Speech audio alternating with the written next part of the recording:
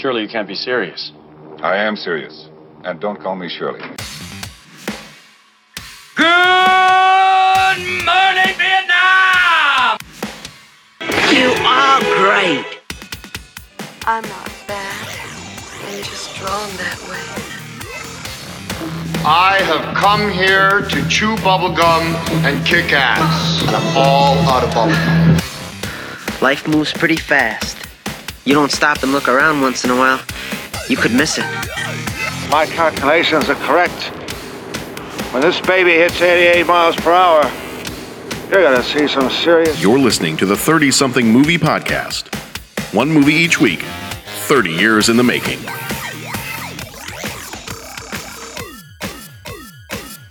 And we're back. We are back. Last time we left you, it was 1987, and now we have jumped on forward into 1988. It is 2018, and therefore on our show, it's 1988, because we like to travel back in time. So this is the 30-something movie podcast. If you are joining us for the first time, welcome. We're glad that you're here. Just a quick sense of what our show is, kind of what the premise is for the show. Why is it called the 30-something movie podcast? Well, if you haven't figured out by now, it's called the 30-something movie podcast because we take a look at movies that are hitting their 30th anniversary this year. So we started this back in about 2015, and that year we were doing 1984, 1985 movies. Then we moved on into 86. Last year was 87, and we are jumping full speed ahead. You could even say we are getting up to 88. When this baby gets up to 88, you're going to see some. So anyway, this is that's the premise of the show, is we take a look at movies that are hitting their 30th anniversary. And you'll notice this year we're going to we're toying a little bit with the format of the show. And so you'll notice that we're going to try to start off with looking at a couple of movies each time and having some other little mini shows kind of in between those, maybe tentpole, maybe is the right word, episodes where we take a look at a couple of different movies that maybe are along a similar theme. So this first time around, we're going to be looking at, this is our animation month in January, so we're going to be looking at anime in this first episode, and we'll be taking a look at My Neighbor Totoro and Akira. So this is the Japanese animation episode, starting us off for 2018 and 1988. We will also, over the course of this year, we really want to do a little bit more with bringing in some of the other history and other pop culture and things like that of the year that we're in. So we're going to be trying to do a little bit more with other stuff that happened in 1988. So that's it for our show. I mean, that's not it for our show, but that's kind of the premise of the show. So thank you again for joining us. If you have joined us in the past and you are enjoying listening to the show, please share us with some of your friends. If you've got other friends that listen to podcasts, share with them, especially if they're 80s fans, 80s movie fans, just movie fans in general, because sometimes we do jump forward and we take a look at movies that are coming out in the current year as well. And if something's hitting a major milestone and it happens to be a movie that we really love, like, for example, Jeff Mizuko, one of our co-hosts, he loves Casablanca. Casablanca hit its 75th anniversary last year, and we did not get a chance to do a show for it before the end of 2017, so we're going to be doing that sometime here in the early part of 2018, because he really wanted to talk about that one. I got to see it for the first time. I loved it, so we do want to get a chance to talk about that one too. So we jump around here and there, but for the most part, we stay firmly entrenched in 1988 this year. Again, if you are listening to the show and you're enjoying it, share it with others. Please feel free to jump over to iTunes and leave us a review there. Wherever you're getting your podcasts, we'd love it if you'd leave us a review so that we can take a look at your feedback and see how we're doing, if there's anything we can do to improve the show. We also would love to interact with you as well. So if you've got, if you're screaming at your radio in your car as you're driving along or jogging or whatever it is you're doing, and you totally disagree with us, or you want to give us a virtual high five and tell us that you absolutely agree, we would love to hear from you. So if you jump on over to 30podcast.com, that's 30podcast.com, it'll give you all the different ways that you can get in touch with us. We're on Twitter, we're on Facebook, Instagram. You can email us. We have a voicemail line. So any one of those, you can get in touch with us. We interact with myself or the other hosts that are on the show. So that's kind of the opening spiel for our new year and our new set of episodes that are coming this year. I am going to jump on in and some background information for our 2 movies this time, and then we'll get on into the discussion that we had about My Neighbor Totoro and Akira. Our first movie this time is going to be My Neighbor Totoro. It came out on the 16th of April, 1988 in Japan, was rated G with a runtime of 1 hour and 26 minutes. And I am going to apologize profusely right now for messing up these names. Obviously, a lot of the people that worked everyone who worked in this movie is from Japan, and I am going to do my best to say the names, but I do apologize right now because I know I am going to butcher some of these names. I've done my best to either try to look up what the pronunciation would be, but I know I'm not going to do it justice. So for everyone who worked on this movie, thank you for the work that you did. It was a great movie. You'll hear in our discussion that I think we all really enjoyed it. And I'm just going to apologize that I'm definitely going to be messing up your names here. So the director for this one was Hayao Miyazaki. He also did Princess Mononoke and Spirited Away, and there's a huge list of other movies he did, so just listing those 2 is not doing him justice as well. Producer on this one was Toru Hara, who also did Nausicaa, the Valley of the Wind, and Kiki's Delivery Service. Writer was also Miyazaki for this one. He also wrote Kiki's Delivery Service and Howl's Moving Castle. Music was done by Joe Hisaishi. He also did the 1982 Wizard of Oz anime movie, Kiki's Delivery Service and Spirited Away. Hisao Shirai was the cinematographer, who also did Ghost in the Shell and Perfect Blue. Budget for this one, couldn't find it. Box office was $5 million. It came out combined with Grave of the Fireflies. They both were released at exactly the same time as a kind of double build movie, so the combined box office, we don't really know what the individual box office would have been, but combined was $5 million. Starring Noriko Hidaka as Satsuki, was in Ranma Half and Inuyasha, the TV series. Chika Sakamoto played Mei, was in Nausicaa, the Valley of the Wind, and Digimon Adventure. Shigesato Itoi played Tatsuo Kusakabe, was in My Soul is Slashed. Sumi Shimamoto was Yasuko Kusakabe, was in Nausicaa and the Valley of the Wind and Princess Mononoke. I think it's Tani Kitabayashi, who died in 2010, played the granny, was in a movie called Letter from the Mountain. And Hitoshi Takagi died in 2004, was Totoro, and was in Throne of Blood and Lady Snowblood. Critical reception for this one, Rotten Tomatoes gave it a 94%. Roger Ebert labeled it as one of his great movies, and I think both Siskel and Ebert labeled it as one of their favorite movies of the year. The audience rating on Rotten Tomatoes is also a 94% on this one. Awards, it won the Kinema Jumbo Award for Best Film, Reader's Choice Award, Best Japanese Film, and the Mainichi Film Award for Best Film. This movie follows the tale of the young schoolgirl Satsuki and her younger sister Mei as they settle into an old country house with their father and wait for their mother to recover from an illness in a close-by hospital. As the sisters explore their new home, they encounter and befriend playful spirits in their house and the nearby forest, most notably the massive cuddly creature known as Totoro.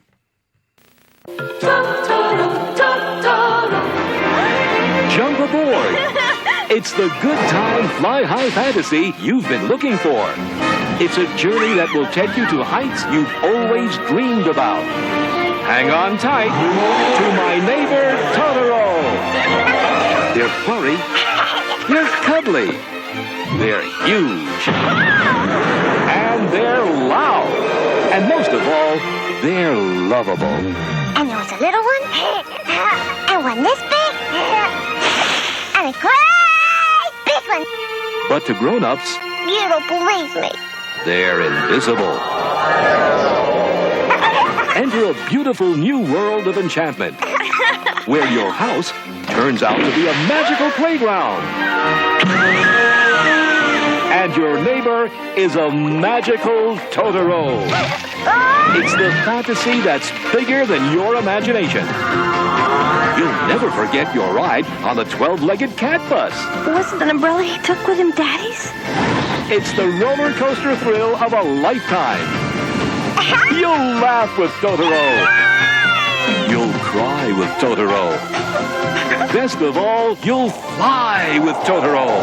Since the time you were small, you've dreamed of adventures this tall.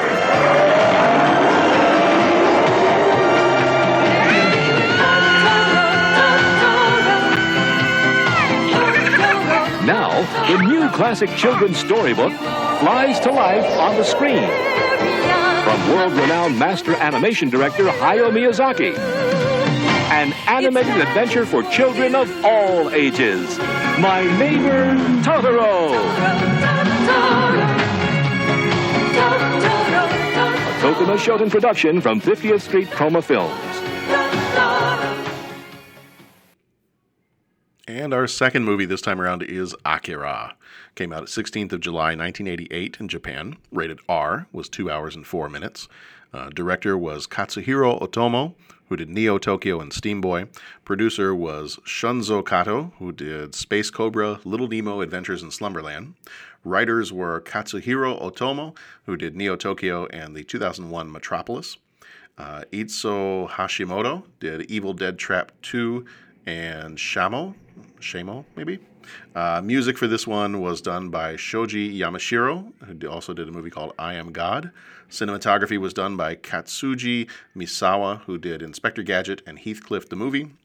Budget was $8 million, box office $49 million worldwide. Starring Mitsuo Iwata as Kaneda, who did Paprika and Dead Leaves. Nozumo Sasaki did Tetsuo. He was also in Yu Yu Hakusho, Fight for the Netherworld, and the last Naruto the movie. Mami Koyama played Kei, was in Appleseed and Dragon Ball. Tesso Genda played Ryu, was in Ghost in the Shell and Dragon Ball Z. Hiroshi Otaki was Nezu, was in Dragon Ball Space Pirate Captain Harlock. Koichi Kitamura, who died in 2007, played Miyako and Council Member Number 1, was in a movie called Lunar the Silver Star and The Professional, Go 13. Michihiro Ikimizu was the Inspector and Council Number 8, was in a series of movies called Patlabor. I'm probably saying all of this very wrong, but doing my best. Yukiro Fukizaki played Kaori and was in Revolutionary Girl Utena and Kiki's Delivery Service. Masaki Okura played Yamagata and was in Perfect Blue and Dragon Ball Z. Critical reception for this one, 87% on Rotten Tomatoes, and has been listed on the 14th out of the top 25 animated movies of all time by IGN and got a thumbs up from Roger Ebert. Audience rating for this one on Rotten Tomatoes was a 90% and shows up as an 8.1 out of 10 on IMDb. I did not find any awards for this movie per se, but the plot of this one... I'll see this plot. I got this one from Google. In 1988, the Japanese government drops an atomic bomb on Tokyo after ESP experiments on children go awry. In 2019, 31 years after the nuking of the city, Kaneda, a bike gang leader, tries to save his friend Tetsuo from a secret government project. He battles anti-government activists, greedy politicians, irresponsible scientists, and a powerful military leader until Tetsuo's supernatural powers suddenly manifest. A final battle is fought in Tokyo Olympiad, exposing the experiment's secrets. Neo Tokyo is about to explode.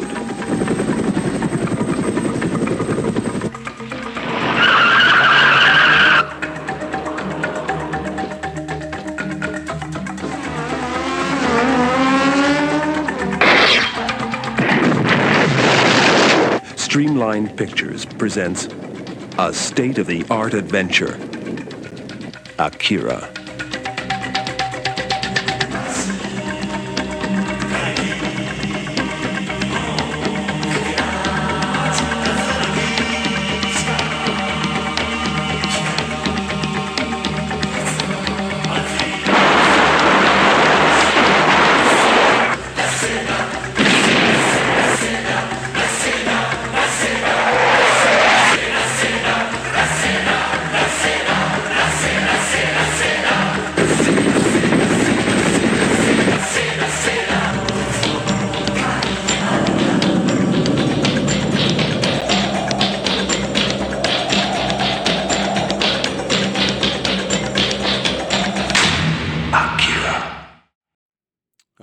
And the only other background that I've got on this one is for these two movies, before we jump into our discussion, is for Akira. The movie takes place in 2019 and depicts Neo Tokyo creating a new Olympic stadium. Coincidentally, Tokyo is scheduled to host the 2020 Summer Olympics. So Is it going to happen? Well, it didn't happen because it would have happened in the late 80s if it did. So, no. But just kind of interesting that that's maybe Japan planned it that way. I don't know. Well, without further ado, let's go ahead and jump into our discussion for My Neighbor Totoro and Akira.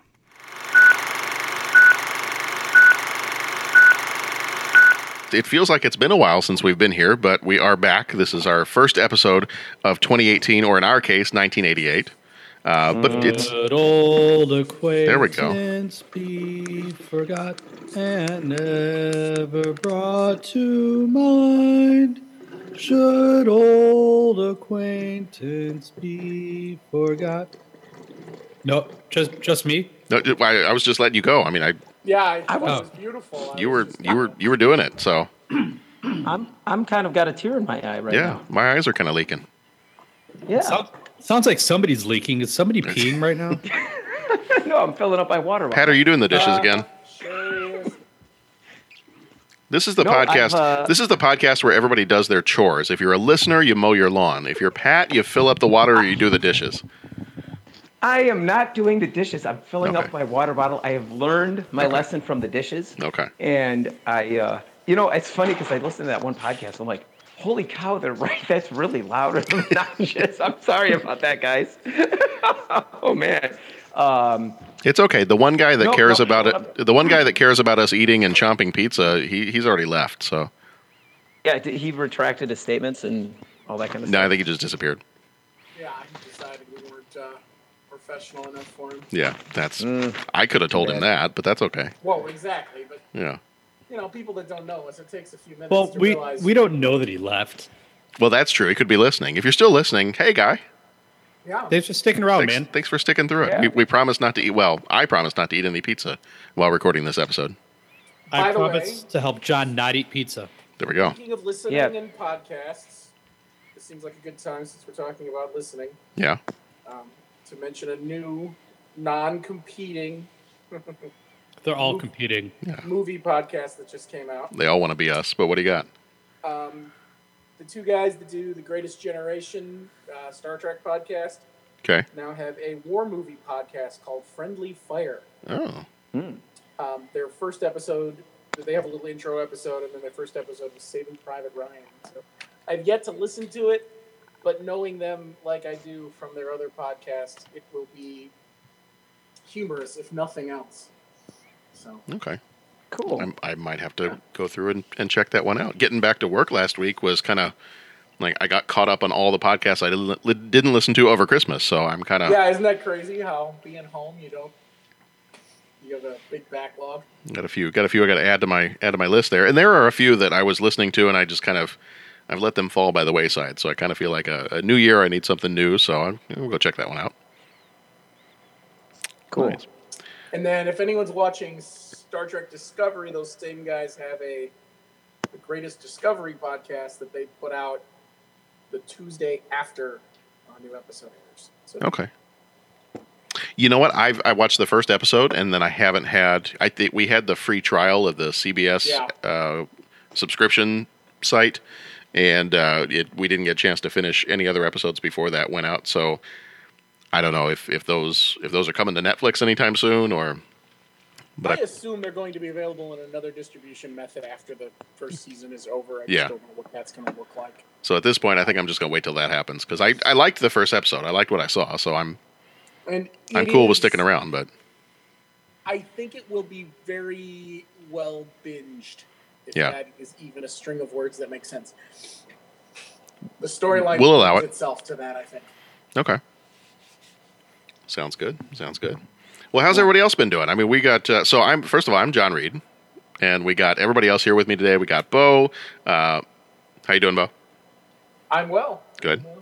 We got Pat, who is not washing the dishes and not filling up his water bottle. I've done filling up my water bottle, and I'm leaving the dishes to soak. But rocking the Logan look with the facial hair now. Yeah, now I just need claws to come out of my hands. I am working on that, though. Okay. All right, The real question is, give will it the a facial couple hair more weeks at survive work. Monday? Or is it a What did you weekend? say? Will the facial hair survive to tomorrow, or is it a weekend only thing? No, I think I'll just let it go. Nice. I'll let it go. All Gives right. the kids something to motivate them during their map testing tomorrow. I don't even know why that would make sense at all. But That I'm just doesn't gonna make throw it any out sense at all. But speaking of letting things go, and we've also got Jeff. Jeff, how you doing? there. Oh, jeez. Oh, man. Wow. I love you, Jeff. I was, I feel so unmotivated now. I'm good. I just, you know what? I got the flu yesterday. oh. I got my flu shot on Saturday There you go. and ended up with the flu yesterday. Okay. So that was awesome. Yeah. So spent the most of my day today just sort of playing catch up and trying to feel as though I'm not falling behind on anything. Yeah. So yeah. So Jeff, here's a question. You and your wife are going to have a baby very soon. And It's true, we are. And I think we've Have I mentioned that on the podcast? I think we have. I think we've mentioned that on the podcast. Okay. I think maybe a If couple not, hey everyone, I'm having a baby. Yeah. Well, my wife's having a baby. Yeah, Jeff's having a baby. I don't know about his wife, but Publicly, I will say congratulations, although I believe I've said that somewhere else. yeah. Hey, so thanks. so have you started, because I know you've had a few firsts, like you mentioned. I think you put up on Twitter that you were able to feel the baby kick and you got kicked in the face and that kind of stuff. Have you That was started awesome. there you Won't go. be the last time. No. They'll do other stuff in your face too. Have you started to compile your list of what movies you're going to show this baby first? You know what? I've actually been thinking about that, and I don't know. Like, there's so many movies that I can't wait to experience watching with my future son. Yeah. But I also want to make sure like he'll be old enough to kind of appreciate the movie and not just be like, Dad, what's wrong with you? Why are you making me watch this stuff? Right. So that being said, I don't know what I'd start with. Okay. You still got a few more years. Yeah. Is it really until they can? I figure kind of like, I think I have vague memories of being 3 and seeing Star Wars for the first time. So I think you got until probably about age 3 or 4 when they'll really start to pick up on stuff and appreciate watching the movies with you. But that's kind of like, I remember thinking through that myself, and that's kind of like the torture that we go through when we make ourselves do like the top 5 music podcasts that we did or the top 5 whatever lists. And when we force ourselves to do that kind of stuff, it's kind of the same thing.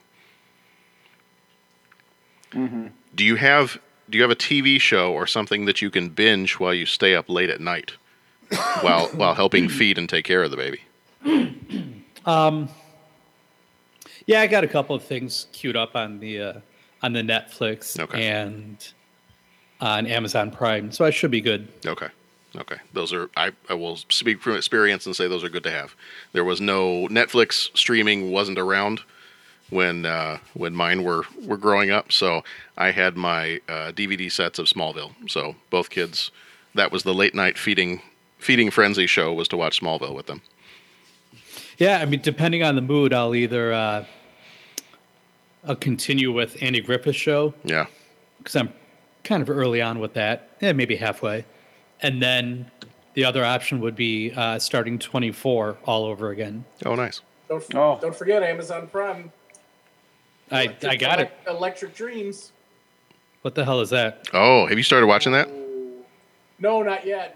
My brother was telling me about it. He's already started. The little punk. I like it. Dick's It's Electric Dreams, a sci-fi anthology series with standalone episodes based on the works of Philip K. Dick. It's supposed to be pretty awesome. Yeah, it's pretty good. We watched the first couple episodes last night, I think. Nice. And we're kind of Black Mirror fans anyway, so it's if you like Black Mirror, it's very similar. You know, I've been thinking about Black Mirror, and Me too. I haven't yet to. I don't know that much about it. But my question to you, John, since you've seen it, is it a season-long story arc, or is it individual episodes, kind of like Twilight Zone-ish? Mm-hmm. It's individual episodes, but the one thing I really like is they will hide little Easter eggs that run throughout all of the stories. Okay. So, just as an example, the stories themselves are one-off stories. They are set in completely different universes from each other, but there will be weird, quirky little things that will show up. There was some stuff in this most recent season. I think this was season 3 or 4. And there was some stuff that showed up in this season that were callbacks to things like lines that were throwaway lines in season 1. You saw stuff show up in season 4. not necessarily related at all to what happened in the episode in season 1, but just the fact that it was mentioned there. If you were really following the show, then you were able to pick up on that stuff, and it was kind of cool. Now, would you say that that would be a good one to binge during some late night feeding sessions? I would, unless a image of a dire future will keep you up late at night. Well, if the kid's going to keep me up late at night, then Well, I mean, that that's is my dire future. Right. Yeah, I think that would be a good one. I mean, the only downside to that one is there's not a lot of episodes. It's a British show, so there's only maybe, 6 or maybe 8 per season. So the seasons will go by pretty quick if you're binging it. But I think that would definitely be a good one to binge, because you can watch a couple of episodes and then you can leave it for a while and come back and not feel like you've missed out on any story. Since they're all kind of one and done episodes anyway, then. Yeah.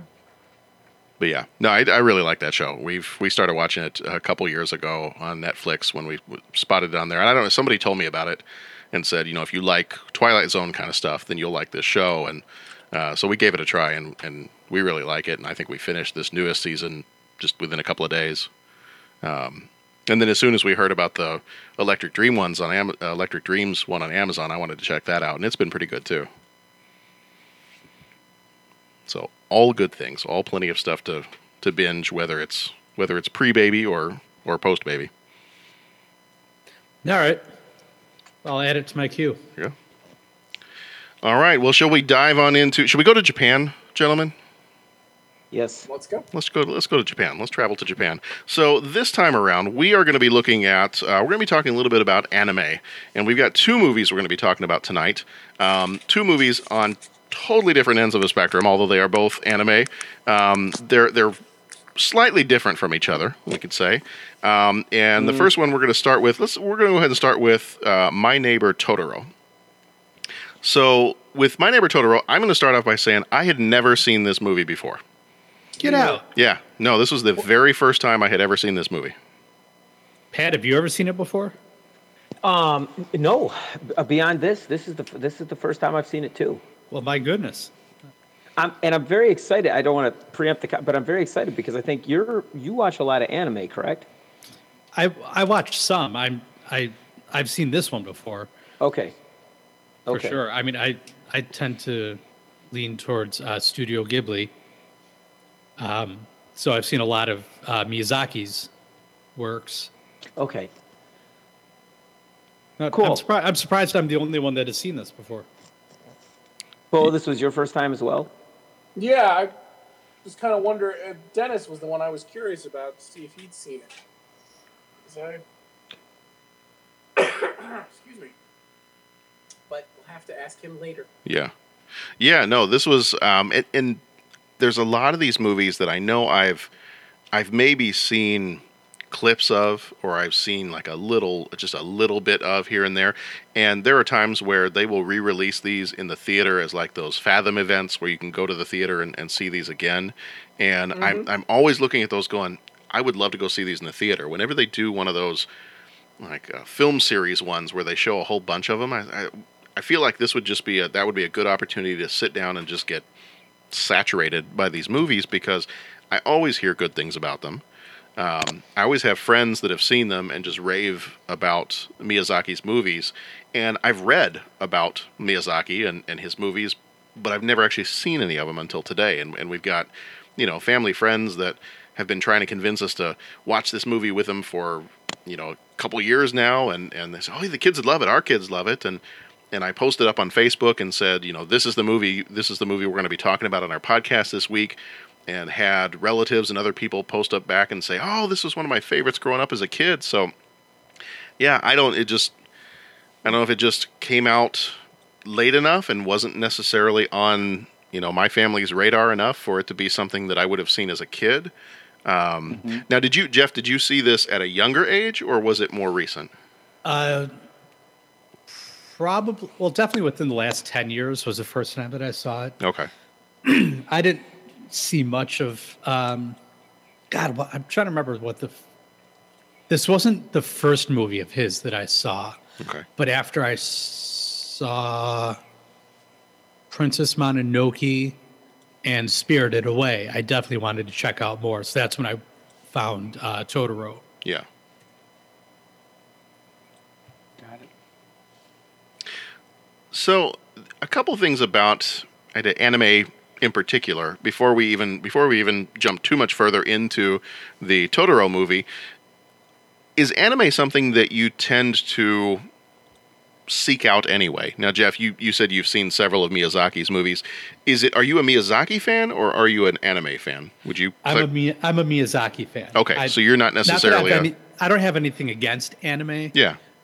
It's not a style that I usually go for. But that being said, another time when we talk about our cartoons from our past, you look back at some of the cartoons we watched when we were growing up, and a lot of them were either anime because the American studio had hired a Japanese studio to do the animation, or anime because an American studio just lifted something that another studio had already done and redubbed it. Yeah. So, as far as anime goes, that's probably the extent of it for me. Is usually just Miyazaki films or old cartoons. Okay. All right. What about Pat or Bo? What about you? You guys, is anime something that you gravitate toward, or? Not consciously, no. I Okay. think most of my experience with anime would be the two movies we watched today, or for this podcast. Really, movie wise, I don't think I've seen much at all. I know there were some. I know some of the cartoons I grew up with were animated in Japan, but they weren't in that anime style, so I don't think it counts. Yeah. I don't know. I don't know if it has to be. It may just be that the only requirement for it is that it's animated in Japan. I don't know that it has to be a particular. If it has to be the same style as some of the others. Yeah. So I guess there's a whole bunch of things that would fall under that umbrella. Pat, what about you? Is this something that you knowing that you also have liked a whole bunch of cartoons like Thundercats and Transformers and that kind of stuff, is this something that you have branched out and watched any other anime stuff? Yeah, I have, and I wish I would have watched more. But it's kind of like, I don't want to say wished. I can do it anytime I want. So I'm actually, after seeing these, I'm really excited to go check out some more anime. And I didn't know as much about it. I mean, I really, growing up, obviously Transformers and I don't know if anyone remembers the cartoon Tranzor Z. A little bit, yeah. I love Tranzor Z. And so I really kind of liked a little bit of the anime cartoons. And then it was in high school and getting into college, I had a couple friends like in both locations that were pretty big into anime. Not necessarily all of it, but they had like their favorite ones. And then it was just like comics where, I would read whatever my buddy would pass me. Dude, you got to read these comics. And I'd read those comics. And so, I basically saw, I guess you could say, a mix of different anime based on like what my friends are like, oh, you haven't seen this one yet? You got to see this one. And so, yeah, I think I've seen, I don't want to say a fair amount because I'm definitely a novice, but I've seen a number of it from different, I don't know what you'd say, artists or filmmakers or whatever. And yeah, man, I'm definitely a fan. I'm definitely a fan. So is there of different anime movies that you've seen, do you have any that you'd say would be like your top couple? Your top like one or two favorites? Well, I'll tell you, there was one called Vampire Hunter D. Okay. And that one was really cool. I think I vaguely remember seeing that one. Yeah. You said you've seen it? I vaguely remember seeing that. I had some friends when I lived over in England. I had some friends that were I was in middle school at the time, and I had some friends that were big anime fans. They would read a lot of manga. So they were a little bit more into the print side of it than they were the movies. But I kind of vaguely remember watching a little bit of Vampire Hunter D at their house. Yeah, but yeah, Vampire Hunter D was good. And then, I'll tell you the other one. I don't want to preempt and say, well, Akira, but that was one of the first ones I saw. Vampire Hunter D was good. Is it? I think it's Ghost in the Shell. That one was really good. Yeah, I read the comic of that one. I haven't seen the movie. Yeah, and Ghost in the Shell is very cool. I think there was another one. I think it's about a hitman. I mean, all the things are running together, but there was like a series of them called The Crying Freeman. Yes. The Crying Freeman. I've heard of those. Yeah. And those were pretty intense. Yeah, so I guess those would be the top ones that I remember seeing as a kid. And I got just branching out, like I said. I mean, Tranzor Z, Robotech. I dug all that stuff. Or what is it called? Robotech. I do remember that one. Yeah, man. And I think, what is it called? Like Macross now. And so that stuff was good. And then this is kind of branching the other direction. I'm a huge fan of the Matrix movies, and I loved the Animatrix. Yeah. I don't know if anyone saw that. Yep. But oh my gosh, there was some awesome stuff in there. I went out and bought that DVD the day it came out, the Animatrix one. Yeah. It was real slick stuff. So I'm kind of rambling, but yeah, that's kind of like, I just named all the stuff that I remember, like my buddies showing me, and I was fans of it. And I kind of like, I could binge on it, and then it's like, okay, I kind of need to take a break. Yeah. And then I could binge a little bit more on it, and okay, I need to take a break. So. I will say the first movie that I can remember that is a distinctly anime movie was 1982. There was an anime version of The Wizard of Oz. And Jeff, I think I was talking to you about this the other day. I think I might have seen that version of The Wizard of Oz more than I've seen the movie version that everybody knows so well. I'm going to have to look it up, too, see if I can find it, because I'm very intrigued. I feel like I found it on YouTube not that long ago. Yeah, I'll see if I can find it again. But I feel like I found the entire thing on YouTube not that long ago. But I remember watching that so many times as a kid. I feel like, I don't know if we taped it from TV or if we bought the VHS tape, but I just remember watching that thing over and over and over again as a kid. My sister and I both loved it. And that would be the one, that probably be the first movie I could think of that I think of as being a distinctly anime. Because as a kid growing up, I didn't think of like Transformers and Thundercats and all those as anime. So if I think of one in particular that is specifically anime, probably that one. And if I had to think of my favorites, just because I don't have as much experience with them, Akira is one that I've seen several times and saw as a kid, although I shouldn't have seen it as a kid. But Akira is up there, and then The Wizard of Oz from '82 is up there, and Totoro. Totoro. I keep saying it wrong. I think it's Totoro. That one, we watched it with the kids the other day, and just I thought it was awesome. And I'm not going to read it until later, but my feelings. I read what Roger Ebert said in his summary of this movie, and I agree with every single thing he said about it. But I'll read that a little bit later for us once we kind of get into it. So, gotcha. What about Totoro? What about, this is, I think, one of the rare times that a movie has been successful. A lot of anime movies, I feel like they become very, cult movies, that it's only a certain, maybe only appealing to a certain crowd, but I kind of feel like this one has a very broad general appeal. And I didn't realize that the character of Totoro I was reading a couple of things on it, that the character of Totoro is just as recognizable in Japan as Mickey Mouse or Winnie the Pooh would be in either America or England. Okay. So I was not aware of that. But what is it about this movie that makes it just fun? Jeff, you might have seen it more than the rest of us. Or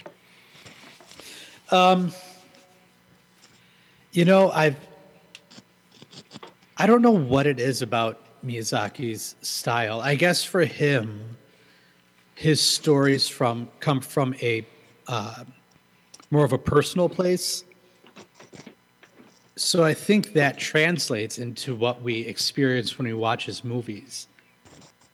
It's not just an animated story, but there's something personal about the story. Which makes the whole thing just kind of endearing. I read something that this movie is actually, for him, is very autobiographical. Yeah, I think it had something to do with the fact that when he was a kid, his mom was sick, just like the mother in this movie, and he and his brother are kind of the two characters, the two daughters that are in this movie. So I don't know how much of it was how, as a child, he found a way to escape. So I don't know if he's depicting what he thought about or what he did when he was a child, or if he created this as a way to give hope to children that may be dealing with something or suffering from something and need advice on how to deal, how to cope, how to escape. Yeah. One thing I thought was really interesting about this movie in particular, and from what I've read, a lot of Miyazaki's other movies, is that he does that in such a way. He has the characters deal with ideas of courage or friendship or overcoming some kind of obstacle without any kind of villain at all in his movies. Yeah, you posted that question, and I do have a thought about it, but I don't want to hijack the conversation. Sure. So let's get some. I want to hear some initial feedback or initial thoughts from Pat and Bo about what they thought after watching Totoro. Yeah, Bo, what was your take on it? Your initial take on it? It was fun. How can you not like the Totoro character? I mean, he's just a fun little guy they can go run to when they need help, and the cat bus is cool, and the themes are certainly uplifting. I mean, you know, the little girl just wants to go see her mom, and then she gets to see her mom. And, they find this friend early on in a new home when they could be, you know, they could be lonely. It was fun. It was fun to watch. It was something different for me. I've never seen anything quite like it. I enjoyed it. You know, it's funny. I was watching that. I was watching it, and when the comment came that there's really no bad guy, that kind of fell into place, because I was sitting there kind of watching this, and I thought, like, well, okay. And again, I'm talking about, like, I had this feeling for maybe a minute or two. It didn't prevail throughout, but I was kind of like, okay, what's going on here? Like, are we just watching these kids move? I mean, are they going to try? You know, how does this fit together? Like, what's the crux of this story? You know, like, what's going to be driving this thing ahead? And I was just like, you know, I hope it's not just them exploring for the next hour and a half.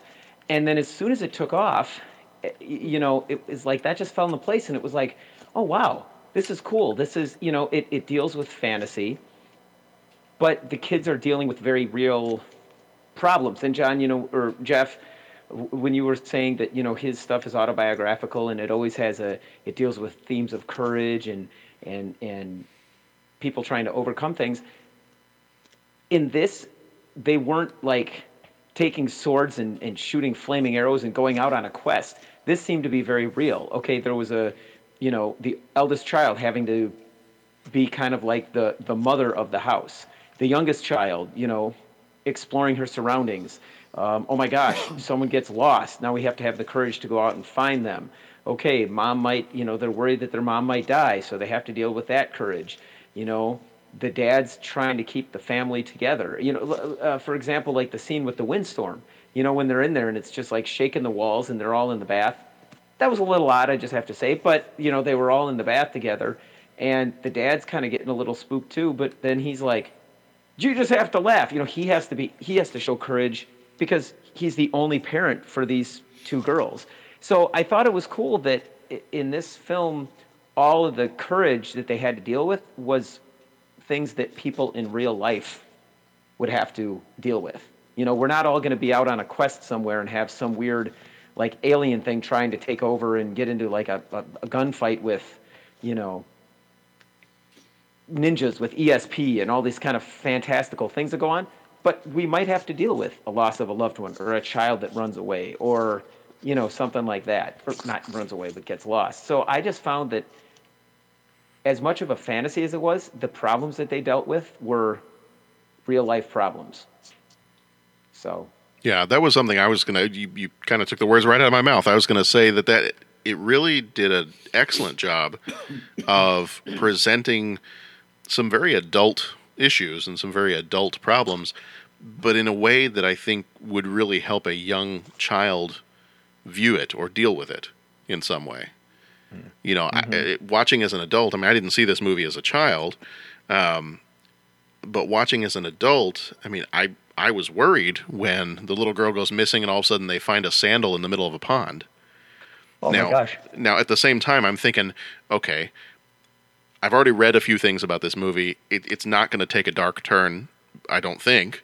But at the same time, that's some pretty scary stuff. Or the idea of the mom being sick. And I, as much as I sometimes will read up stuff about these movies that we watch, I really try not to find out what happens in the end of the movie. So I had no clue if the mom was going to die. But it almost felt like, just like you were saying, Pat, it almost felt like the way they handled everything in this movie, if the mother had passed away, if it had been a story of the mother being sick and the girls don't know how sick she is and she had passed away, I think it would have been fine. I think it would have still shown them how to deal with something very hard, but couch it in such a way that even young children could understand some of what's going on and find some way to deal with it or cope with it. And I just thought a lot of it was really well done. Yeah. And again, and I'm going to echo Jeff's comment of not wanting to hijack the conversation with my thoughts. But it's funny, when I watch this movie, I was filled with just this feeling of peace. And it was like, wow, I'm just kind of chill about it. Okay, yeah, there's the weird, little dark little blob guys. Yeah, but it's kind of cool. They're cool. They're hanging out in the house. That's fun. The surroundings. I know it was anime, but I just found it so beautifully drawn. Those views of nature, it just made me want to get out and go see the trees. And I think it's with the sound effects, with the way the characters are written, and then obviously with the music that had those real beautiful themes. I really, I just watched it and I was just kind of chill. And so it was funny because like circling back, I was watching, I'm like, okay, when's this going to take off? What's going to happen? Is there going to be a bad guy? Is the neighbor kid going to be a bully? What's happening? And then I was like, hey man, you know what? I just chill out and just check this out. It's all good. I just relax and watch the movie. And so I was just very relaxed watching this movie. So it was cool. Yeah. Cool. Did you watch it with the kids? I did not. Okay. We didn't get a chance. We didn't get a chance to, and I always I tend to preview things before I watch them with the kids. And I know that this thing is like a quote unquote kids movie, but yeah, I always tend to preview them. But I told the kids as soon as I got done watching it, the next morning, I'm like, next movie night, I got the movie. And they're like, well, what is it? And I told them, and they're like, well, what is it about? I'm just like, you got to watch it. And they're big into Pokemon and all that kind of stuff. So I think they'd really like this. So okay. Yeah, I watched it with my kids, and Nora really, really liked it. John's he's in that preteen age where I have no clue what he's thinking. So the only comment I think I got from him, I think he enjoyed it. He paid attention the entire time. He didn't walk off and go do anything else. But the only verbal comment I got from him was, yeah, I couldn't do the cat bus. I'd be sneezing the whole time. Okay, well, it's a fantasy world, so maybe it's a maybe it's a non-allergic. It's a hypoallergenic cat. Yeah, it's hypoallergenic cat bus. It's probably fine. It's all magic anyway, so yeah, I couldn't do that. Yeah. I'd be sneezing. Okay, that's cool. So I do want to read for you guys Roger Ebert's Mr. Tough Guy. Yeah, that's kind of what he's turned into. And I like how your impression of him, his voice has dropped 2 octaves from the last time you did an impression of him. It has, yeah. Yeah.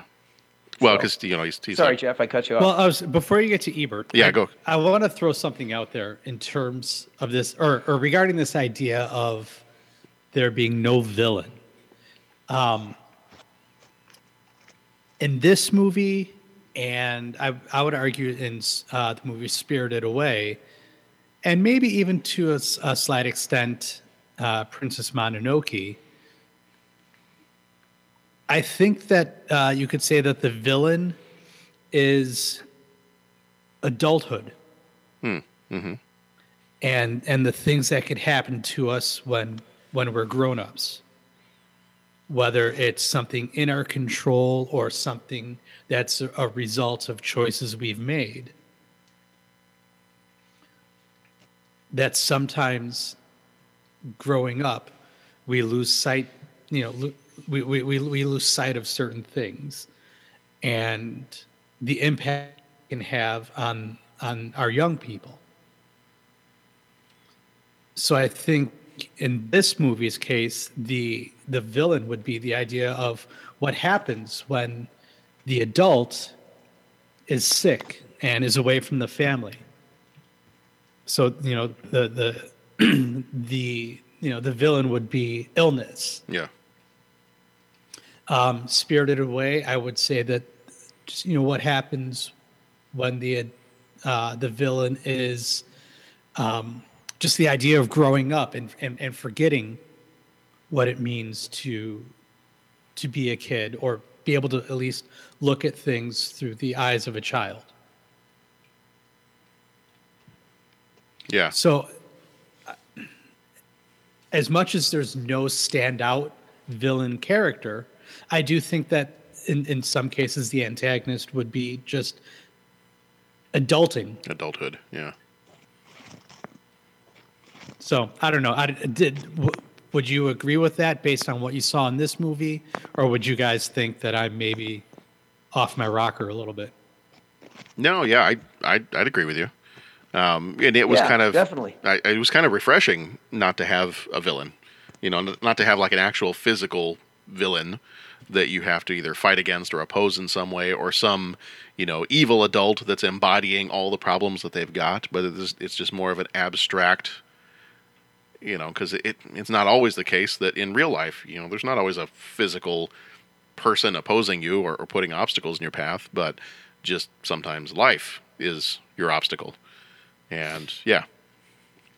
We all have our own personal El Guapo. For some of us, learning to read is El Guapo. No, but I totally get what you're saying, Jeff. I think that makes all the sense in the world, and I think that just makes the movie seem that much more real. Even though we're dealing with fantasy, it makes the movie that much more real because there is, it's real villains, if you will. Yeah. That you'll usually see in everyday life. Again, like the gang of ninjas, you probably won't fight that. Someone getting sick in the family, you very well could. So it just seems more real. So, Bo, do you feel like this movie was still a decent one, even though there was no villain in it? I mean, did you? Pat kind of. I think he said what we're mostly thinking, and that it was very peaceful to watch this movie, and there were still problems, but they were dealt with in a different way. Exactly. I don't think a movie has to have a villain. I think it can be a situation. Can be the problem just as easily. And I think that's what happens here. I think adulting is certainly one, dealing with, and I suppose you could sum it all up as adulting, but I mean, there are a lot of situations here. There's dealing with a sick parent. There's the kid that runs away, kind of, sort of going missing for a little while. There's a lot going on in the movie that it doesn't need that conflict of an actual villain. What surprises me, and maybe I don't watch enough of the enough of this style of movie to know that this is just sort of how it is. I'm actually surprised they didn't roll a little more disbelief about Totoro into some of the conflict is the wrong word, but everyone just sort of, oh yeah, Totoro, cool. Yeah. But I think that's very cultural. True, and like I said, I think that's part of me just not. I mean, you'll find in a lot of Miyazaki films, he relies heavily on a lot of fantasy and spiritual influences in his storytelling, which stems greatly out of the Japanese culture. There was a great documentary on Netflix, and I'm bummed that I only caught the first half of it. It was called The Kingdom of Dreams and Madness. Came out in like 2013, 14-ish. And basically it was just a behind the scenes. It was a 2-hour documentary, and it was like a behind the scenes look at Miyazaki prepping a couple of movies at his studio. And just, really getting a sense of how he viewed the daily activity and what he looked for in trying to tell the perfect story that he was after. So I really hope that eventually that comes back to Netflix, because I would love to. I'd love to be able to finish seeing it. Like I said, I only caught the first half or so. Yeah, but it was pretty fascinating. What was the title again? The Kingdom of Dreams and Madness. Okay, I'll have to look for that. Yeah, a couple of things that I was reading was that he was very involved, up until even just a few years ago, that he was very involved in nearly every step of the process in making his movies. So I did want to read this quick little summary of how Roger Ebert described this movie, because I think it sums up a lot of what we've been saying very, very well. Ebert said, here, and I think both he and Siskel enjoyed this movie, both of them. So Ebert said, "Here is a children's film made for the world we should live in rather than the one we occupy. A film with no villains, no fight scenes, no evil adults, no fighting between the two kids, no scary monsters, no darkness before the dawn. A world that is benign. A world where if you meet a strange towering creature in the forest, you curl up on its tummy and you have a nap." And I like that. Cool. I think it kind of summed up. When I saw that, I didn't read that until after I had watched the movie, and I'm looking at that and I'm saying, okay, I think that was kind of everything that I felt. You had these two, the sisters that are going through all this together, and they're not fighting each other. I mean, they might have an argument here or there, but it's, they take care of each other. And you don't have fight scenes. You don't have adults that are necessarily getting in the way. They're not being an obstacle to these kids. It's the situations that these kids are being put into. The monsters not being scary. One of the first times I was a little bit worried, because I did watch this with the kids, and the first time they mentioned with those little soot sprites, the first time they mentioned it, they called them gremlins. Okay, well, Nora is not a big fan of the movie Gremlins. She's never really seen it, but her brother tells her about it all the time. Yeah. Because I guess he's seen it somewhere. I don't know if it was at my sister's house or where, but he has seen it. So he has since shared his knowledge of Gremlins with his sister, and she cannot stand it. So that kind of started to freak her out. So I could kind of tell the first time that Totoro started growling, she was a little bit unsure of what was happening here. And if he was he was huge. So is he good monster? Is he bad monster? He might be a little scary. How they kept repeating that they thought they were living in a haunted house, and again, like you said, Jeff, it's maybe something a little more cultural. The whole idea of anybody being okay with living in a haunted house just was freaking her out a little bit. But as you go further on with this movie, nearly everything in this movie is telling you it's okay. Like, I think if you could sum up this movie in a phrase, it would be, it's okay. Yeah. Yeah. The soot sprites do show up in another one of his movies. Oh, do they really? Yeah. Okay. Yeah, this movie has made me want to. I mean, I wanted to anyway, to go see more Miyazaki movies, but this movie, in just the way that this movie is different, it just is compared with a lot of other movies and animated movies. It's kind of a breath of fresh air. It's a little bit of a break. I don't mind. We're going to talk Akira next, and I love that movie. But this is just something that if you just need a break from all the stuff that we normally have in Hollywood movies and animated movies, I think this one is just a nice. You can watch it and it's peaceful and it feels okay. Yeah. So Jeff, I'm going to ask the question that you have already expressed that you hate me for asking. And when you sent out that text saying that you were going to put together some talking points, I was just like, he's gonna make us choose. Yeah, he's gonna do that. He's gonna make us choose. Yeah. I don't want to play this game. Yeah. I don't like playing this game, but he's gonna make us do it. Okay. If you had now, and Jeff, you may be the only one who can answer this because you've had more experience with these movies than the rest of us. This being the only one that I've seen all the way through. If you had, so you may be just recommending to the rest of us here on the podcast, if you had to recommend a movie to start with when watching Miyazaki movies, other than maybe My Neighbor Totoro, what one movie would you recommend somebody start with? Is there one in particular that just really embodies what you love about Miyazaki? I think that a popular answer would be Kiki's Delivery Service. Okay. But I think my answer, I would have to probably say Spirited Away. Okay. I really enjoy Spirited Away. So I would say start there because I think that really encompasses a lot of his style of storytelling.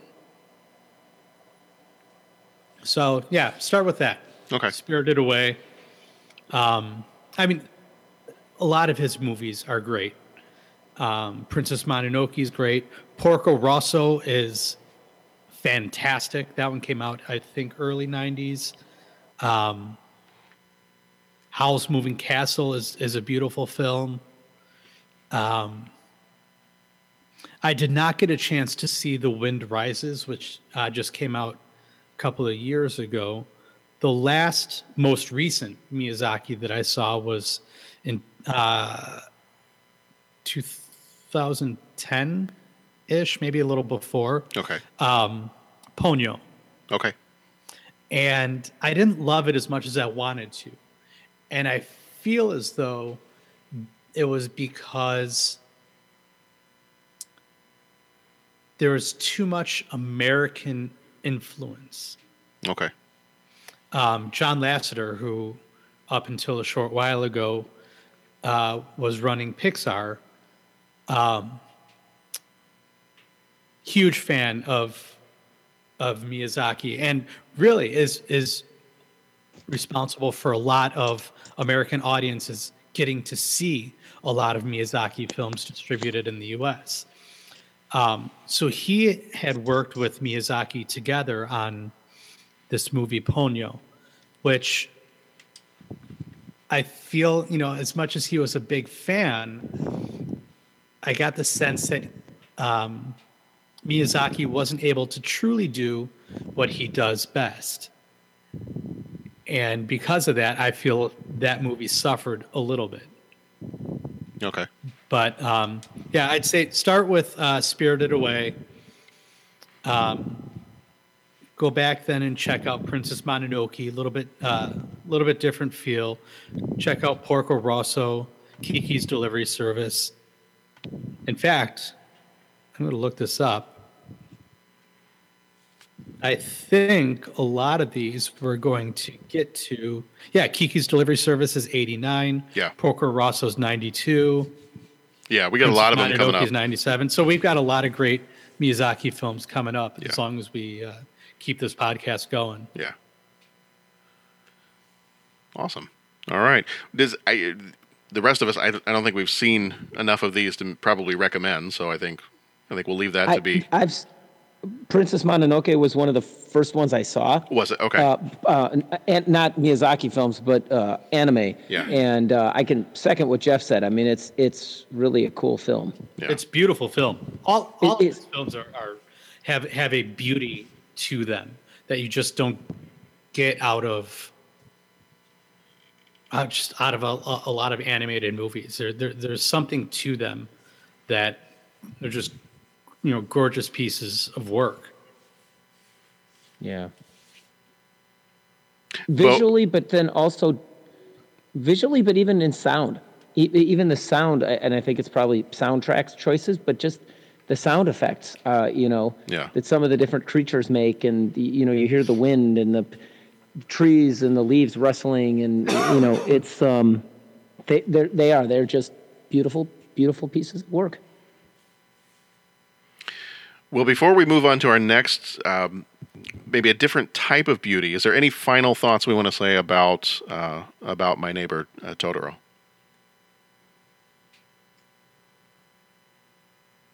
Everyone should see it. Okay. Yeah. Exactly. It was fun. It's definitely a new type of movie for me, and it was fun. Yeah. So I don't know if I'm assuming we've all seen Toy Story 3. I saw something about that. Yeah. I haven't. I actually haven't seen it. There's a point where Woody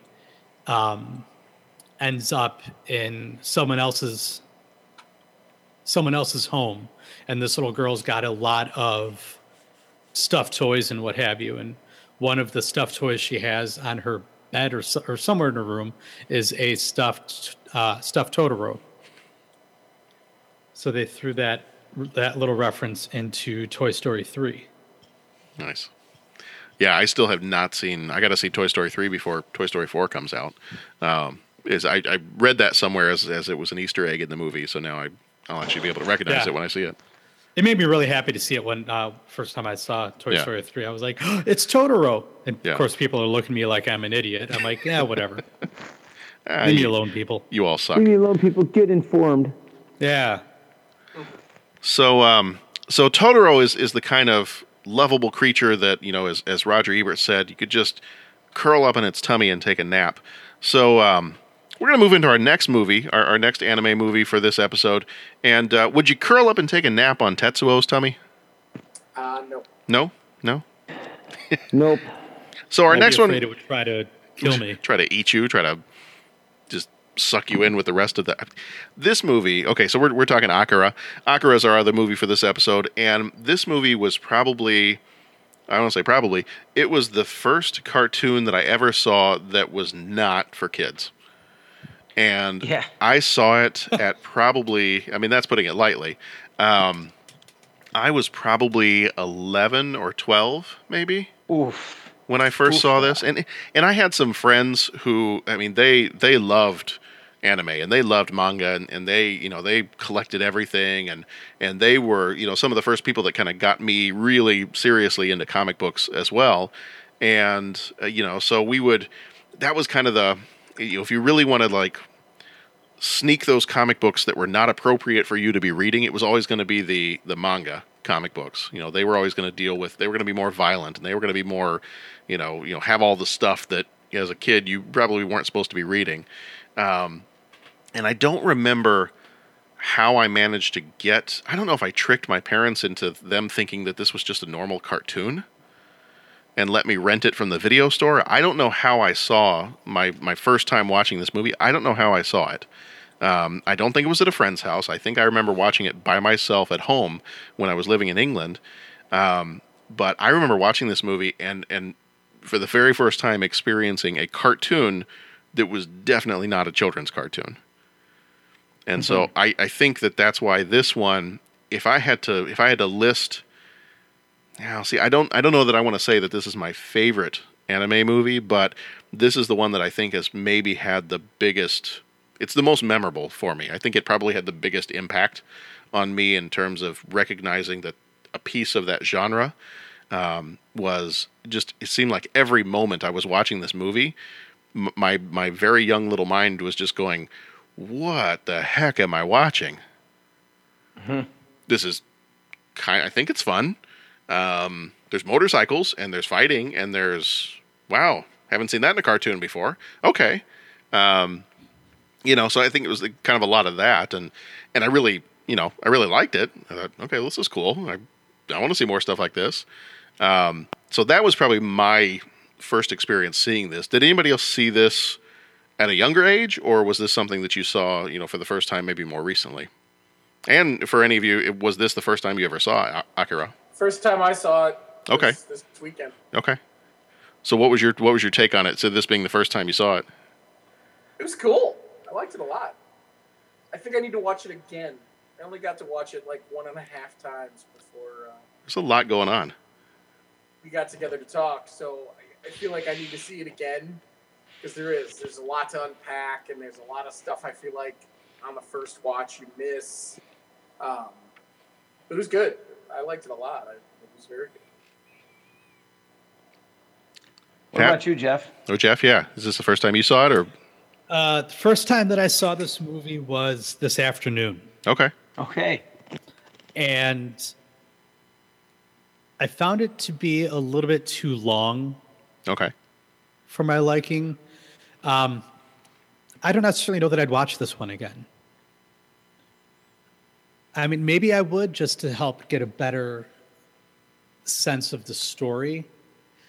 I just felt like there were things going on. It was just a very drawn out movie, longer than it needed to be. I mean, they didn't even get to explaining who Akira was until I think like over an hour into the movie, when finally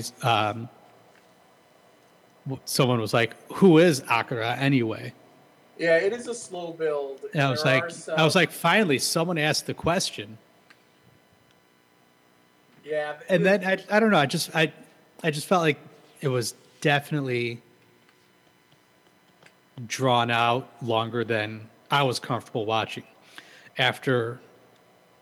So I had a couple of things going on at the house today as I was trying to watch this. So I'd kept starting and restarting and restarting and restarting, and finally was able to just start it over from the beginning, and made it about an hour and a half in. And the last half hour, I just sort of tuned out and was like, I don't really care enough right now to want to focus, want to finish the movie because I'm interested. I wanted to finish the movie because my OCD was kicking in and I didn't want to leave something unfinished.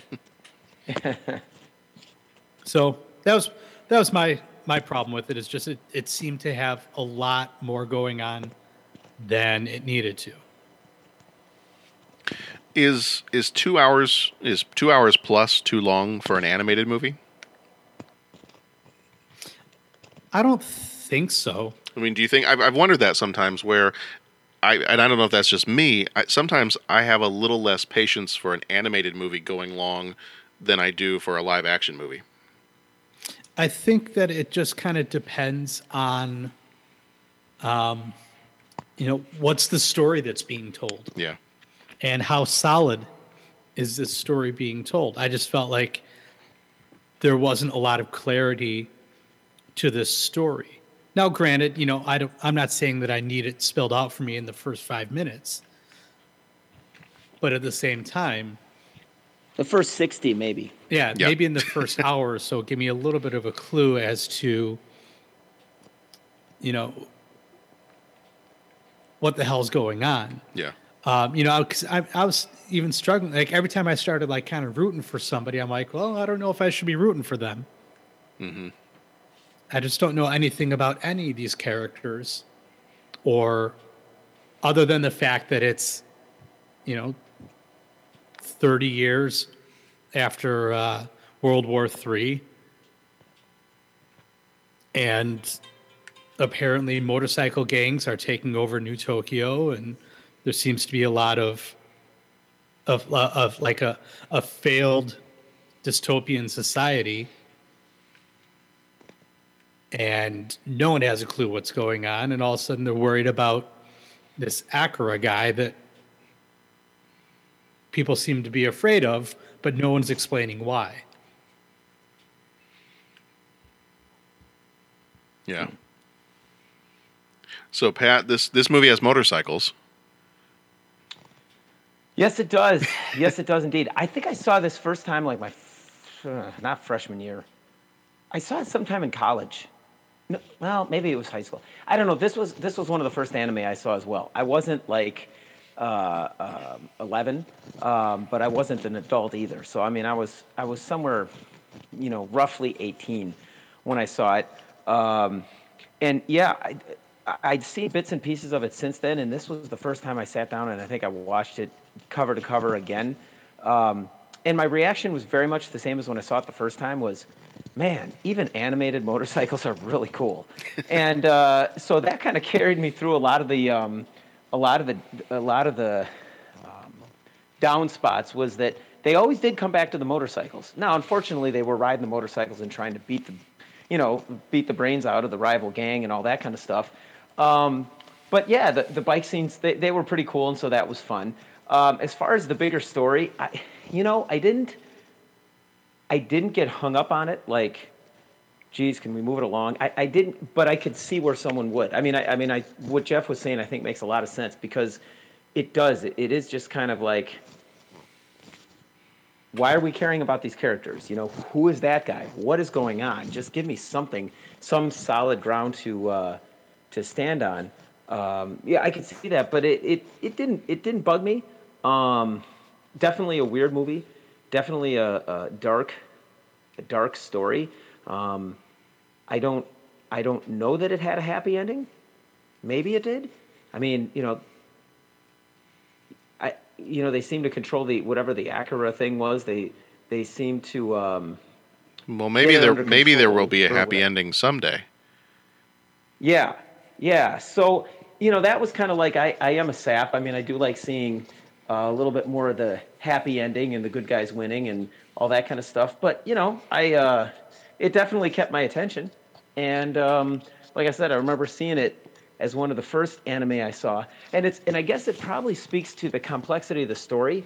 When I watched it, I was like, okay, I remember this scene, I remember this part, I remember this, but dude, I don't remember any of this fitting together from when I first saw it. So I think, there's a really good chance I saw it the first time and was just like, I don't know what I just watched. But it was cool. And I think that was, just that slow build and very elaborate, or I guess some would say convoluted story. Mm-hmm. But yeah, I liked it. Well, and as much as I enjoy this movie, there were definitely times, and each time I watched it, there are definitely times in the middle there where it does lag a bit. And Jeff, I was kind of feeling the same way because I hadn't seen it again. I mean, it's probably been at least 10 or 12 years maybe since I had seen this again. And so I was watching it again this last time, and there were some moments where I was like, okay, let's, I know there's a big fight thing coming up, so let's, I know about enough of the story that I need to know. We can kind of, some of this stuff's a little repetitive, so we can kind of skip through a little bit of this maybe, and let's move it along here. So there were some times that, it was, even for me who I've seen this several times and I really enjoy it, I did feel the lag there kind of in the middle, or we got about 2/3 of the way through the movie or so, and kind of needed some things to speed up a little bit. Now, I will say that the comic book version of this, they had to cut a lot from the comic book. There's just so much more going on in the comic.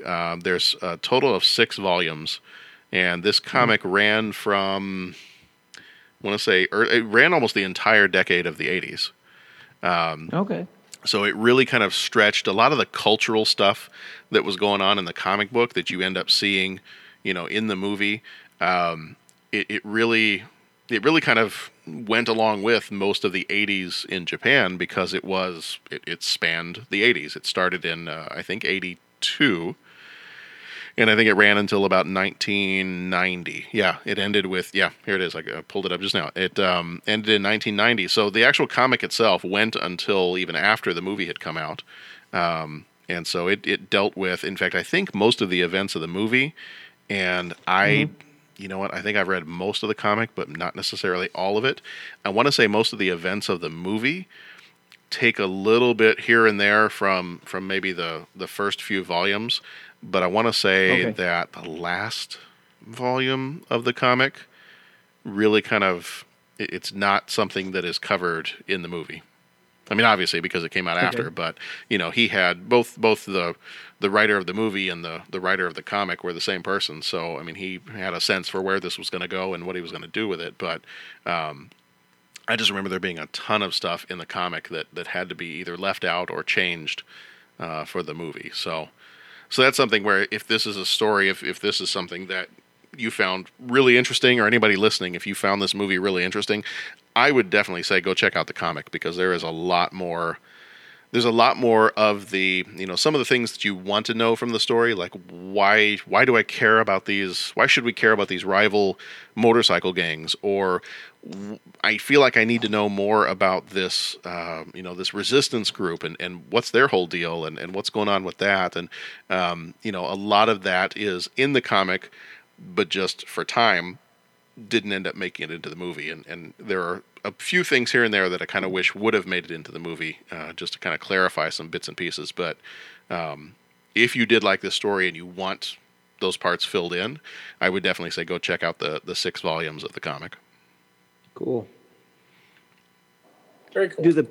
Do the animations look the same? I mean, does the bike look the same? Do the characters look the same and everything like that? It's all about the bike. It's all about the motorcycles. Right about the motorcycle. It's all about the motorcycles. Dude, I'm telling you, man. Do they do the motorcycle justice? I will say, you know what? Actually, here's something really cool. Ready Player One, one of the things that is the Akira motorcycle, and Tetsuya, I can't say the name right, but like after that whole thing, he was turning into that weird like monster Akira thing and all that. And what was he after? Dude, I want that guy's bike. Yeah. He was, so I'm just saying, all about the motorcycles. The comic and the comic that I read, I don't know if they've changed it. I can't imagine they have, was all done up in black and white. So a lot of it is, a lot of the visuals are very different, obviously from the movie, because you're dealing with the black and white, just the very stark black and white of the manga, and then you've got ridiculous combinations and splashes of color in this movie. One thing that you bring up the motorcycles. One of the things about the motorcycles that I always thought was really cool was the tail lights. And how, as they're riding through the city, how they did the animation of the tail lights kind of trailing a little bit behind them. Mm-hmm. And I was watching, what was it? I want to say I was watching an episode of the Batman animated series from the 90s. Mm-hmm. And I feel like either Batman in the Batmobile or he was maybe chasing somebody on a motorcycle. They did that exact same thing, and it looked like it was lifted directly from Akira. And it was, I think it was like the day after I had rewatched this movie, I saw that in the Batman cartoon, and I thought they had to have done that because of maybe being a fan of Akira, or maybe that's something that gets done in other movies and it's just a stylistic thing. But I remember seeing that the day after rewatching this movie and thinking how cool that was to see somebody kind of just pay a little bit of homage. Maybe, I don't know if that's what they were really doing, but it seemed like it. Cool. I'm gonna go back and watch the some of the scenes with the bikes and check out the taillights. Yeah. That was always, that part always really stuck out to me, stylistically at least, was the motorcycle chase at the very beginning. Just for the movie to kind of start off that way, that was kind of a, you're hitting the ground running or driving, so to speak. Mm-hmm. So in watching these two movies, like we said, this is very, very far ends of the spectrum in terms of movies and in terms of anime, and the styles are totally different. Do you feel like you gravitate toward one or the other? Obviously there's calm peacefulness. There's no violence. There's no, physical villain in Totoro. And then you've got the far end of the spectrum. It's a dystopian, it's very cynical, there's almost like no point to, like the youth in this movie, there's no point to living life. You just survive and do what you do and, beat the crap out of the next guy and go on, ride your bike down the street, and very far ends of the spectrum. which of those two do you tend to gravitate toward? And I know for what me, kind of mood I'm in. I I'm sorry, was go going ahead. to say the same thing. It kind of depends on the mood. I really enjoyed Totoro, and there will be a time where I want to watch that, but there's also the time where I want to see stuff I want to see Tokyo get bombed every now and then. Yeah. But is that after watching, because with these two movies together, after watching these fairly close together, is there one in particular? I mean, do you, Jeff? I know you like the Miyazaki movies so much. Is this one a bit of a bridge too far when compared with those others? It's a good question. At least for me today, yes. Okay. Now, I don't know. Maybe if I happen to be in a different mindset and I want to see just something a lot more gritty, then maybe I would go to Akira as opposed to a Miyazaki film. At the same time, though, Princess Mononoke isn't as sweet and charming as My Neighbor Totoro. So, I could kind of find some of it in Miyazaki, but this is a lot more completely just in your face grit and violent. It's more over the top. Yeah. Mm-hmm. Yeah, definitely more over the top.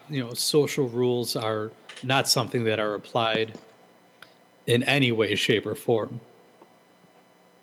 So I don't know. I don't know if it was just this movie or if it's that style that I didn't like, or if it's just the way the story was unfolding that I didn't like. Yeah. Bo, which one do you tend to lean toward? I would say if I had to pick one, I'd probably lean more towards the dystopian style, something with a little more meat to it. That being said, Totoro was great. Yeah. It was fun. It was cute. I mean, I have to admit, if I'm hard up for a present for my nieces in the next 6 months or so, a little Totoro plushie with a copy of the movie might not be the worst thing I ever thought of, Yeah. If you ask me tomorrow which one I'd put in first, it's going to be Akira. Okay. Not the least of reasons being that I know I need to see it again because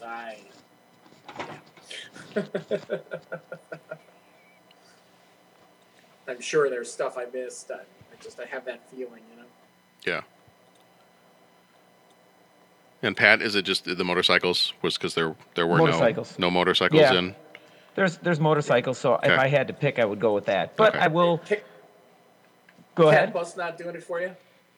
Yeah, not so much, not so much. But I'll tell you this though, I still think it's definitely a mood thing. And if I just want to just chill out and watch a beautiful story, I mean, heck, I could even see just some of those images of the farmland and the forest and the tree and all that kind of stuff. I could just hit pause and that's my screensaver. Mm-hmm. Yeah, the animation is fantastic, without a doubt. So it really, really, truly is like a mood thing for me. Now I'm always in the mood for motorcycles, so that statement, it's kind of like, I don't know. It would just have to be a mood thing to check out the movie. Otherwise, yeah, it's what mood I'm in. Yeah. I do have Totoro as my desktop picture on my laptop. So I guess I may be a little bit more into Miyazaki than I'm letting on. I thought I saw that the other day. Is it the black and white one? Yeah. Yeah. Now, I did hear that Akira, they've been talking for years about making a live action version of Akira, which I would be interested to see. I mean, I would definitely go see it if it came out. If I could throw my 2 cents out there, and if anybody from Hollywood is listening, based on the color palette of the Akira anime and a movie that I saw this last year, I would say whoever they got to do the cinematography and just kind of design the color palette and some of the action sequences of the movie Atomic Blonde, the one that had Charlize Theron in it, please have that person go work on Akira, because I think it would be a perfect fit. That movie was... Did you guys ever see that one? Mm-mm. I did not. No, I It was... to a few times and just never got around to it. The action sequences were intense, and I kind of feel like if you're going to, well, I mean, it was intense in the anime version anyway, but if you're going to do a live action version of Akira, I think you need some intensity there. So, you know, and there's a lot of, and that movie was supposed to be set in the 80s, and so there was a very, I don't know, I feel like the color palette of that one and just, you know, some of the different visual themes of that movie would fit well if they were going to do a live action version of Akira. But I will look forward to seeing the cycle in Ready Player One. Oh yeah. Yes. So. All right. Well, I think that's going to do it for this episode. So this our anime episode, first episode of 2018 or 1988, whichever way you want to do it, is in the books. Yeah, Happy New Year to everybody, and thank you for joining us. I was going to mention a couple things real quick that I didn't mention early on.